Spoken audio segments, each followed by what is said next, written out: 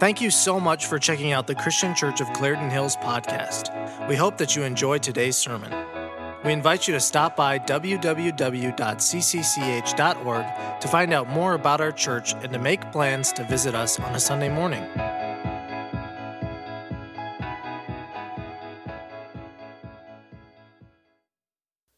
Well, this Thursday, my daughter Nora turns 5 years old.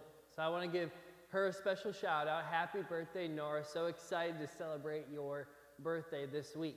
And I think Nora and maybe many pre-K toddler kids have just been full of energy these last few weeks, and they're just ready to get going on their day. It was this past Tuesday, and Nora had one of those days that she woke up early, like 5 a.m. early, and was ready to take on the day with crafts and story time and worksheets and playtime and getting outside to get some fresh air. And she was ready to go. Now, we held her off in her room till 6 a.m. and when her younger brother Max woke up, and as I began to get them breakfast ready, they were playing in the other room. Nora came into the kitchen and she asked me, "Daddy, can we watch TV while we eat breakfast?" And I said, "Sweetheart, you know that you can watch TV when Daddy goes to work, aka pull up my laptop and sit at the kitchen table or on a couch or in her bedroom to our home office like many of you are during this time. It's nice to get a little peace and quiet when you start the day working from home." And so Nora didn't really like that answer. And so she stormed off into the other room, and I could hear her a little frustrated with it. As I got their breakfast ready and set it on the table, I walk into the room and I hear Nora singing this song that I've never heard her sing before. The lyrics go like this: "Day is ruined, day is ruined, day is ruined." And so at 6:30 in the morning, I said, "Nora, if you're going to sing that song, you can go sing that song in your room." I went back into the kitchen, I grabbed my well-needed coffee and breakfast and brought it back to the table, and Max was sitting at the table eating his breakfast, but Nora was in her room. About a minute later, Nora sprints out of her room and she runs right up to me and she whispers into my ear, "I'm sorry." So at that point, I give her a big hug and kiss, and I say, "It's okay, sweetheart, I love you and I forgive you." And so Nora sits down at the table with us. We begin to eat our meal together as a family at 6:30 in the morning. And the tone was changed. The day was changed because Nora knew that her daddy loved her and that her daddy had forgiven her and removed any consequence of wrongdoing that could have been put on her. And throughout the rest of the day, Nora was that sweet little perfect girl that she is most of the time. Now, I'm sure many of you may be able to relate to that, or at least relate to the idea that there have been what I'll call opportunities for forgiveness during these last few weeks. Many of them have come up during these stressful times, and whether they've come up because there's been family conflict, there's been financial hardship, there has been stressful situations at work that have played into the home, or stressful situations at home that have played into your Zoom call, whatever it is, my guess is that there have been many opportunities for forgiveness. In fact, if you're anything like the Isabellis in our home, these opportunities for forgiveness have come up daily. Now, even without the stress of this worldwide pandemic, I think we would all agree that these opportunities for forgiveness still happen quite often. In fact, asking for forgiveness or showing forgiveness to someone isn't a natural part of who we are as humans. It's not our normal reaction to offer forgiveness to someone or receive forgiveness from someone when we've been hurt by them or they have hurt us. So as we continue in our series this morning, The Last Words of Jesus, I think we're going to see how choosing to forgive the way Jesus did while he hung on the cross can be life-changing for us, no matter what our life circumstances look like. Last week we began this series looking at the last words Jesus spoke as he carried himself up to the hill where he would be crucified for the sins of the world. And we're looking at the last words of Jesus Because we would all agree that as humans, when someone speaks their last words to us before they pass from this world to the next, we cling on to those last words. Because last words are impactful. They're influential. They are life-changing. They alter how we live our lives right now until we also pass from this world. They have a great influence on us, and we believe that Jesus' last words to us can have that type of influence on us today. We find these last words of Jesus located in a biography that a guy named Luke wrote a couple thousand years ago.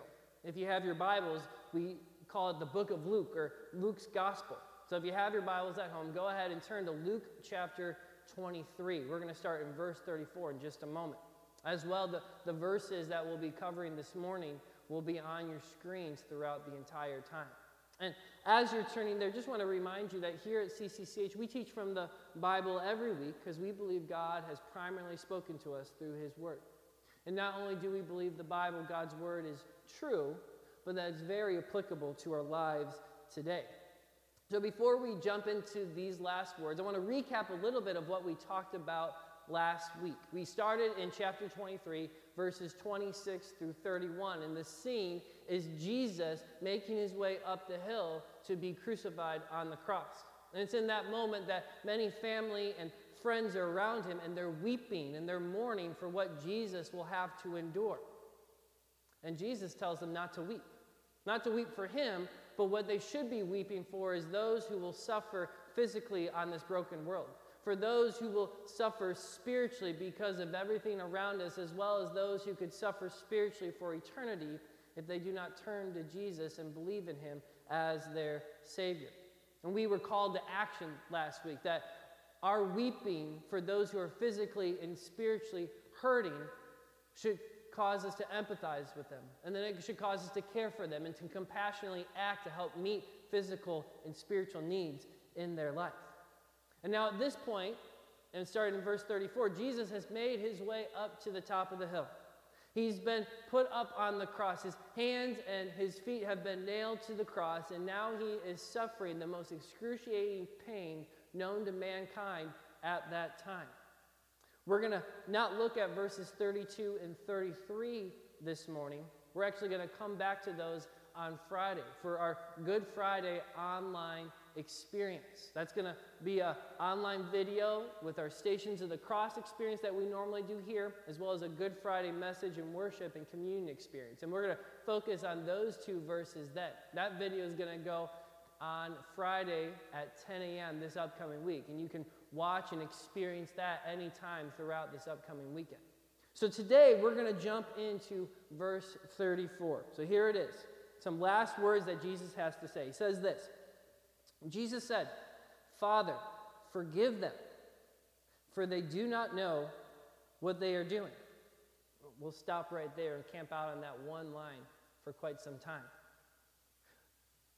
That statement, those powerful final words, are so important for us to embrace today. Just look at that first part, the underlined part. Father, forgive them. That's a twofold declaration. That's not only for Jesus to ask the Father to forgive the people who are physically around him at that point, to forgive them for putting him unjustly on the cross, but it's a declaration of Jesus to you and to me, because our sins put him on the cross as well. You see, there is full forgiveness and freedom because of the cross. And I believe that full forgiveness and freedom is something that anyone and everyone can experience by faith in Jesus right now. I mean, even in your homes as you sit watching this, you can call out to Jesus. You can ask him for forgiveness for your sins, because he will. And this isn't because Jesus has to, in this moment, in real time, he has to muster up the strength and the energy and desire and the love to say, okay, I'll forgive you. He can forgive you because he's already declared this to be true. And the punishment that you and I deserve for our sins, which is death, has already been taken care of. In fact, in the book of Hebrews,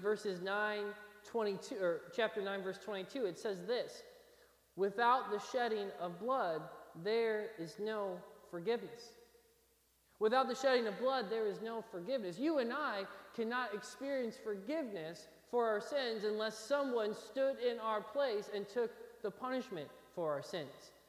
And 2,000 years ago, Jesus did that. He was crucified and his blood was shed so that you and I could have forgiveness and freedom in relationship with him. And so even today, as you sit there and you think about the things that you've done in your past, and you think about the shame and the guilt that may be rushing to your mind right now, things that you've never shared with anyone before that you feel so guilty of, God's not surprised by that. In fact, 2,000 years ago, when he declared, Father, forgive them, he knew that those things would happen. He knew you would do those things. And yet he selflessly gave his life and declared that truth so that you could experience forgiveness today. And so you and I can have full confidence in that Jesus' last words of Father, forgive them can be fully embraced today. And then if you look at the second part of his statement there in verse 34, he says, for they do not know what they are doing. This phrase, I believe, shows the selfless spirit of our Savior. It's another twofold statement that he gives. The people there, they don't realize that the Savior that they've been waiting for, this Jewish Messiah, the Savior, the Anointed One, the one who is going to come and redeem the world and save Israel, they didn't realize that the Savior that they wanted, they were putting to the cross. But on the other side of the coin, what they also didn't realize is that this was all a part of God's plan. That they, as they put him to the cross, were initiating God's plan of salvation for not only the Jews, not only for the Israelites, but for the entire world. See, God the Father is not surprised by this. In fact, God the Son, Jesus Christ, he's not surprised by this. In fact, he knew that his time on this world would end by going to the cross. He knew that the people he came to save would call him a criminal and put him on the cross. What they were doing was playing a part in the sovereign plan of God to redeem the world. In fact, these Jewish people and these Roman soldiers, they would have known some Jewish prophecies of old. In fact, one prophet, his name was Isaiah, he wrote about this fact, that this would take place someday. Hundreds of years before Jesus came to this world, the prophet Isaiah wrote this in Isaiah chapter 53, verse 5. It says this, but he, talking about this future Savior, Jesus, was pierced for our transgressions. That's our sins. He was crushed for our iniquities. Another word for sins. The punishment that brought us peace was on him. And by his wounds, we are healed. They had this truth and they missed it on that dark day. That when Jesus was crucified, it would usher in an opportunity to be at peace with the perfect and holy God once again. They missed it. But we don't have to miss that truth today. We can have peace with God. We can have a relationship with God. We can experience full forgiveness and freedom from God by putting our faith in the life and the death and the resurrection of Jesus Christ. And that's what leads us to our big idea this morning. If there's one thing you can take away from this text and this message, and if you're taking notes at home, I would encourage you to write this down. It's our big idea, and it's this. It's that forgiveness leads to freedom. Forgiveness leads to freedom. There is so much power in experiencing forgiveness. And whether it's you're showing forgiveness towards someone or you're receiving forgiveness from someone, yet this power and this freedom can't be fully experienced unless first you receive forgiveness from Jesus. And so if you're watching this morning or watching another time later on from this recording, my encouragement to you is this, is that if you've never experienced this forgiveness from Jesus, ask yourself the question, what's holding you back from experiencing it today? What's holding you back from trusting in Jesus, that what he did 2,000 years ago can redeem you, can make you whole, can remove the guilt and the shame and the punishment for your sins. If you've never made that decision, I would encourage you right now where you're at. Feel free to email or contact us at the church. You can shoot us a DM, a direct message right now on Facebook or whatever platform you're watching on. Let us know. We'd love to have a conversation with you this week about how you can begin this forever relationship with Jesus and experience that forgiveness and freedom that he wants to give to you today. Now, it would be great if the rest of these verses and the rest of the story ended with everyone just embracing that forgiveness from Jesus and praising him in that moment, but it's not the case. In fact, look with me just at the end of verse 34. Look what happens. It says this, and they, talking about the Roman soldiers, divided up his clothes by casting lots. What is happening here is that these Roman soldiers, after they've stripped Jesus of all his clothes, they laid them out in front of him, and they began to gamble. They began to roll dice and see who would get which of his clothes. And what they were doing is they were mocking Jesus. They were saying, your life isn't worthy enough, it's not holy enough, it's not sacred enough that we are going to just gamble your clothes away in front of you. You know, many times when someone passes away, we cherish what they were wearing, or we cherish the last things in their room, and we keep it as memorabilia to remind us of the impact that they had on us. What these Roman soldiers were doing, it was a slap in the face to Jesus, saying, you are worthless, you are nothing, we could care less about you, so we're going to gamble what you're wearing on the day you were crucified. And now in verse 35, the Jewish religious leaders get in on this action of mocking Jesus. Look with me here, it says this, the people stood watching, and the rulers, that's the Jewish religious leaders, even sneered at him. They said, he saved others. Let him save himself if he is God's Messiah, the chosen one. The Jewish religious leaders, they mock him. They taunt him. They say, hey, big shot. Hey, you saved yourself. You did some miracles that we're not sure about. But now you're up there on the cross. If you're truly God's chosen one, you're truly the Savior, the Messiah, how about you save yourself? How about you get yourself down from the cross and show us who you are? The irony is this, that Jesus wasn't there to save himself. In fact, he was suffering to save them, to give them an opportunity to be in a saving relationship with God forever. But in verse 36 and through 38, the Roman soldiers did jump back into mocking and taunting Jesus. Look what happens next. And so the soldiers also came up and they mocked him. They offered him wine vinegar and said, if you are the king of the Jews, save yourself. And there was a written notice above him which read, this is the king of the Jews. These soldiers mock Jesus. If you're really the king, save yourself. And what they do in verse 36 by offering him wine vinegar is not an act of compassion and kindness. You see, wine vinegar in the Roman culture was we'll call it the drink of choice for a Roman soldier who was on the battlefield. If they were getting tired and worn out, exhausted, and they had to keep fighting, instead of drinking water to replenish them, they would drink wine vinegar. They would give them that extra jolt of energy that they needed. And so by offering wine vinegar to Jesus, they wanted his physical body to keep going, to keep enduring this torture and this suffering. They wanted him to experience as much physical pain as possible. And then the significance of nailing that sign right above Jesus' head that said, this is the King of the Jews. It's important to note that in the Roman culture, if any person was getting crucified, they would have their crime listed above them. And so Jesus' crime that he committed, that got him on the cross, it's because he was the King of the Jews. It was them mocking Jesus, saying, well, we serve Caesar. He is our king in Rome. And you're nothing compared to him. If you're truly the King of the Jews, how about you get yourself off the cross and show that you truly are a king? They continue to mock him, and they continue to, in a sense, just slap him in the face.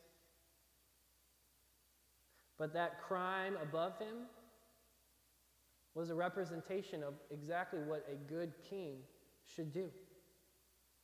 A good king selflessly serves and sacrifices to protect his people and do what's best for his people and for the kingdom. That's exactly what Jesus was doing. For everything that Jesus endured before getting nailed to the cross, he chose to forgive them. And then he says, Father, forgive them. And then even after that statement, they continue to mock him and shame him and torture him and make it worse for him. And yet he chose to forgive them. And even when you and I reject Jesus, when we disobey him and his call to love him and love others, Jesus still chooses to forgive us every single day. There is so much power and so much freedom that can be experienced when we receive forgiveness from Jesus, but there's also great power and freedom when we show forgiveness to others. And so this is where I want to end this morning is, what does it look like to truly experience this freedom power that we can have because of not only receiving forgiveness from Jesus, but showing and receiving forgiveness from each other? One of the most profound quotes I have ever read, it's made a huge impact on me. In fact, every time I open up my laptop, this quote and a picture of it comes up. It says this. It's by Louis B. Smedes. To forgive is to set a prisoner free and discover that the prisoner was you. I'm going to read that one more time. You can screenshot it or take a picture of it on your screen. To forgive is to set a prisoner free and discover that the prisoner was you. When you and I choose to hold a grudge, to hang on to the pain of what someone did to us, to resent someone for what they had done to you, it gnaws at us. It eats us up on the inside consistently. And when we choose to finally forgive them, meaning we are releasing them from any wrongdoing that they've ever done to us, it frees us as well. I think about the story I shared at the beginning of this message. When Nora approached me to say that she was sorry for saying that the day was ruined because she couldn't watch TV on the couch while she was eating her breakfast, I didn't realize that in that moment, my heart was full of frustration and anger. In fact, I had bought into the same lie that she was saying, that the day was ruined. My mind went down the road and saying, this is not going to be a good start to the day. It's going to get worse. She's going to get cranky. I'm going to get irritated. This is not going to be good. Things are going to get worse and worse. Everyone's going to be at each other. This is going to be another day of being at home together. It's not going to go well. My mind was already down there jumping to conclusions. And when I'd said those words to her, I forgive you, it melted my hard heart. It released me from the chains and the bondage that I had already built up so quickly at 6:30 in the morning. I don't know if her asking for forgiveness or me showing forgiveness had a greater impact on giving me freedom or a greater impact on giving her freedom that day. I think it's a both and I know my attitude changed after that forgiveness opportunity, and her attitude changed as well. There was no more saying that the day is ruined because we have experienced the power and the freedom that comes from forgiveness. You see, when we forgive, we not only have those chains lifted from us, but we lift the chains off of someone else as well. I can guarantee you that over this next month, we're going to have many opportunities for forgiveness within our homes. You will hurt someone with your words or your actions, and you'll need to ask them for forgiveness. Someone will say something or do something that hurts you, and you will need to offer them forgiveness as well. And so my prayer is that as we take on these opportunities for forgiveness, that we would always remind ourselves first that we can't experience true power and true freedom unless we fully embrace the forgiveness that comes from Jesus Christ. And so my question to you this morning as we close is this: who do you need to forgive? Maybe it's the person that's sitting next to you right now as you watch this online service. Maybe you need to shoot a text to someone or have a phone call with someone later today. My encouragement to you is pursue those opportunities for forgiveness quickly. And then the days ahead and the weeks ahead, begin to think about this today. How am I going to react in those situations? How am I going to respond in situations where I need to show forgiveness or I need to ask someone for forgiveness? Right now, our worship team is going to come back on, and they're going to lead us in a song as we enter into this time of communion, where we have an opportunity to remember what Jesus has done for us on the cross. And so if you haven't already at home, go ahead and grab a piece of bread or something that represents bread or cracker, and grab some juice that represents the blood that was shed for us on the cross. And while you're doing that, the worship team is going to sing a song over us. And this song is talking about God's mercy to us. And that word mercy, it's a word that means withholding something that you deserve, or not getting what you deserve.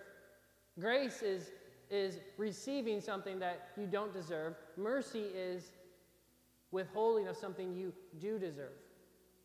And so all of us deserve to be on the cross. That's what we deserve. All of us deserve that punishment for our sins, yet God withholds that from us and offers us life, offers us freedom, offers us relationship with Him forever. And so as the worship team sings this over us, and you can sing along or just listen to these words, let's praise God and thank Him for the mercy that He gives us. As it says in the Psalms, His mercies are new every morning.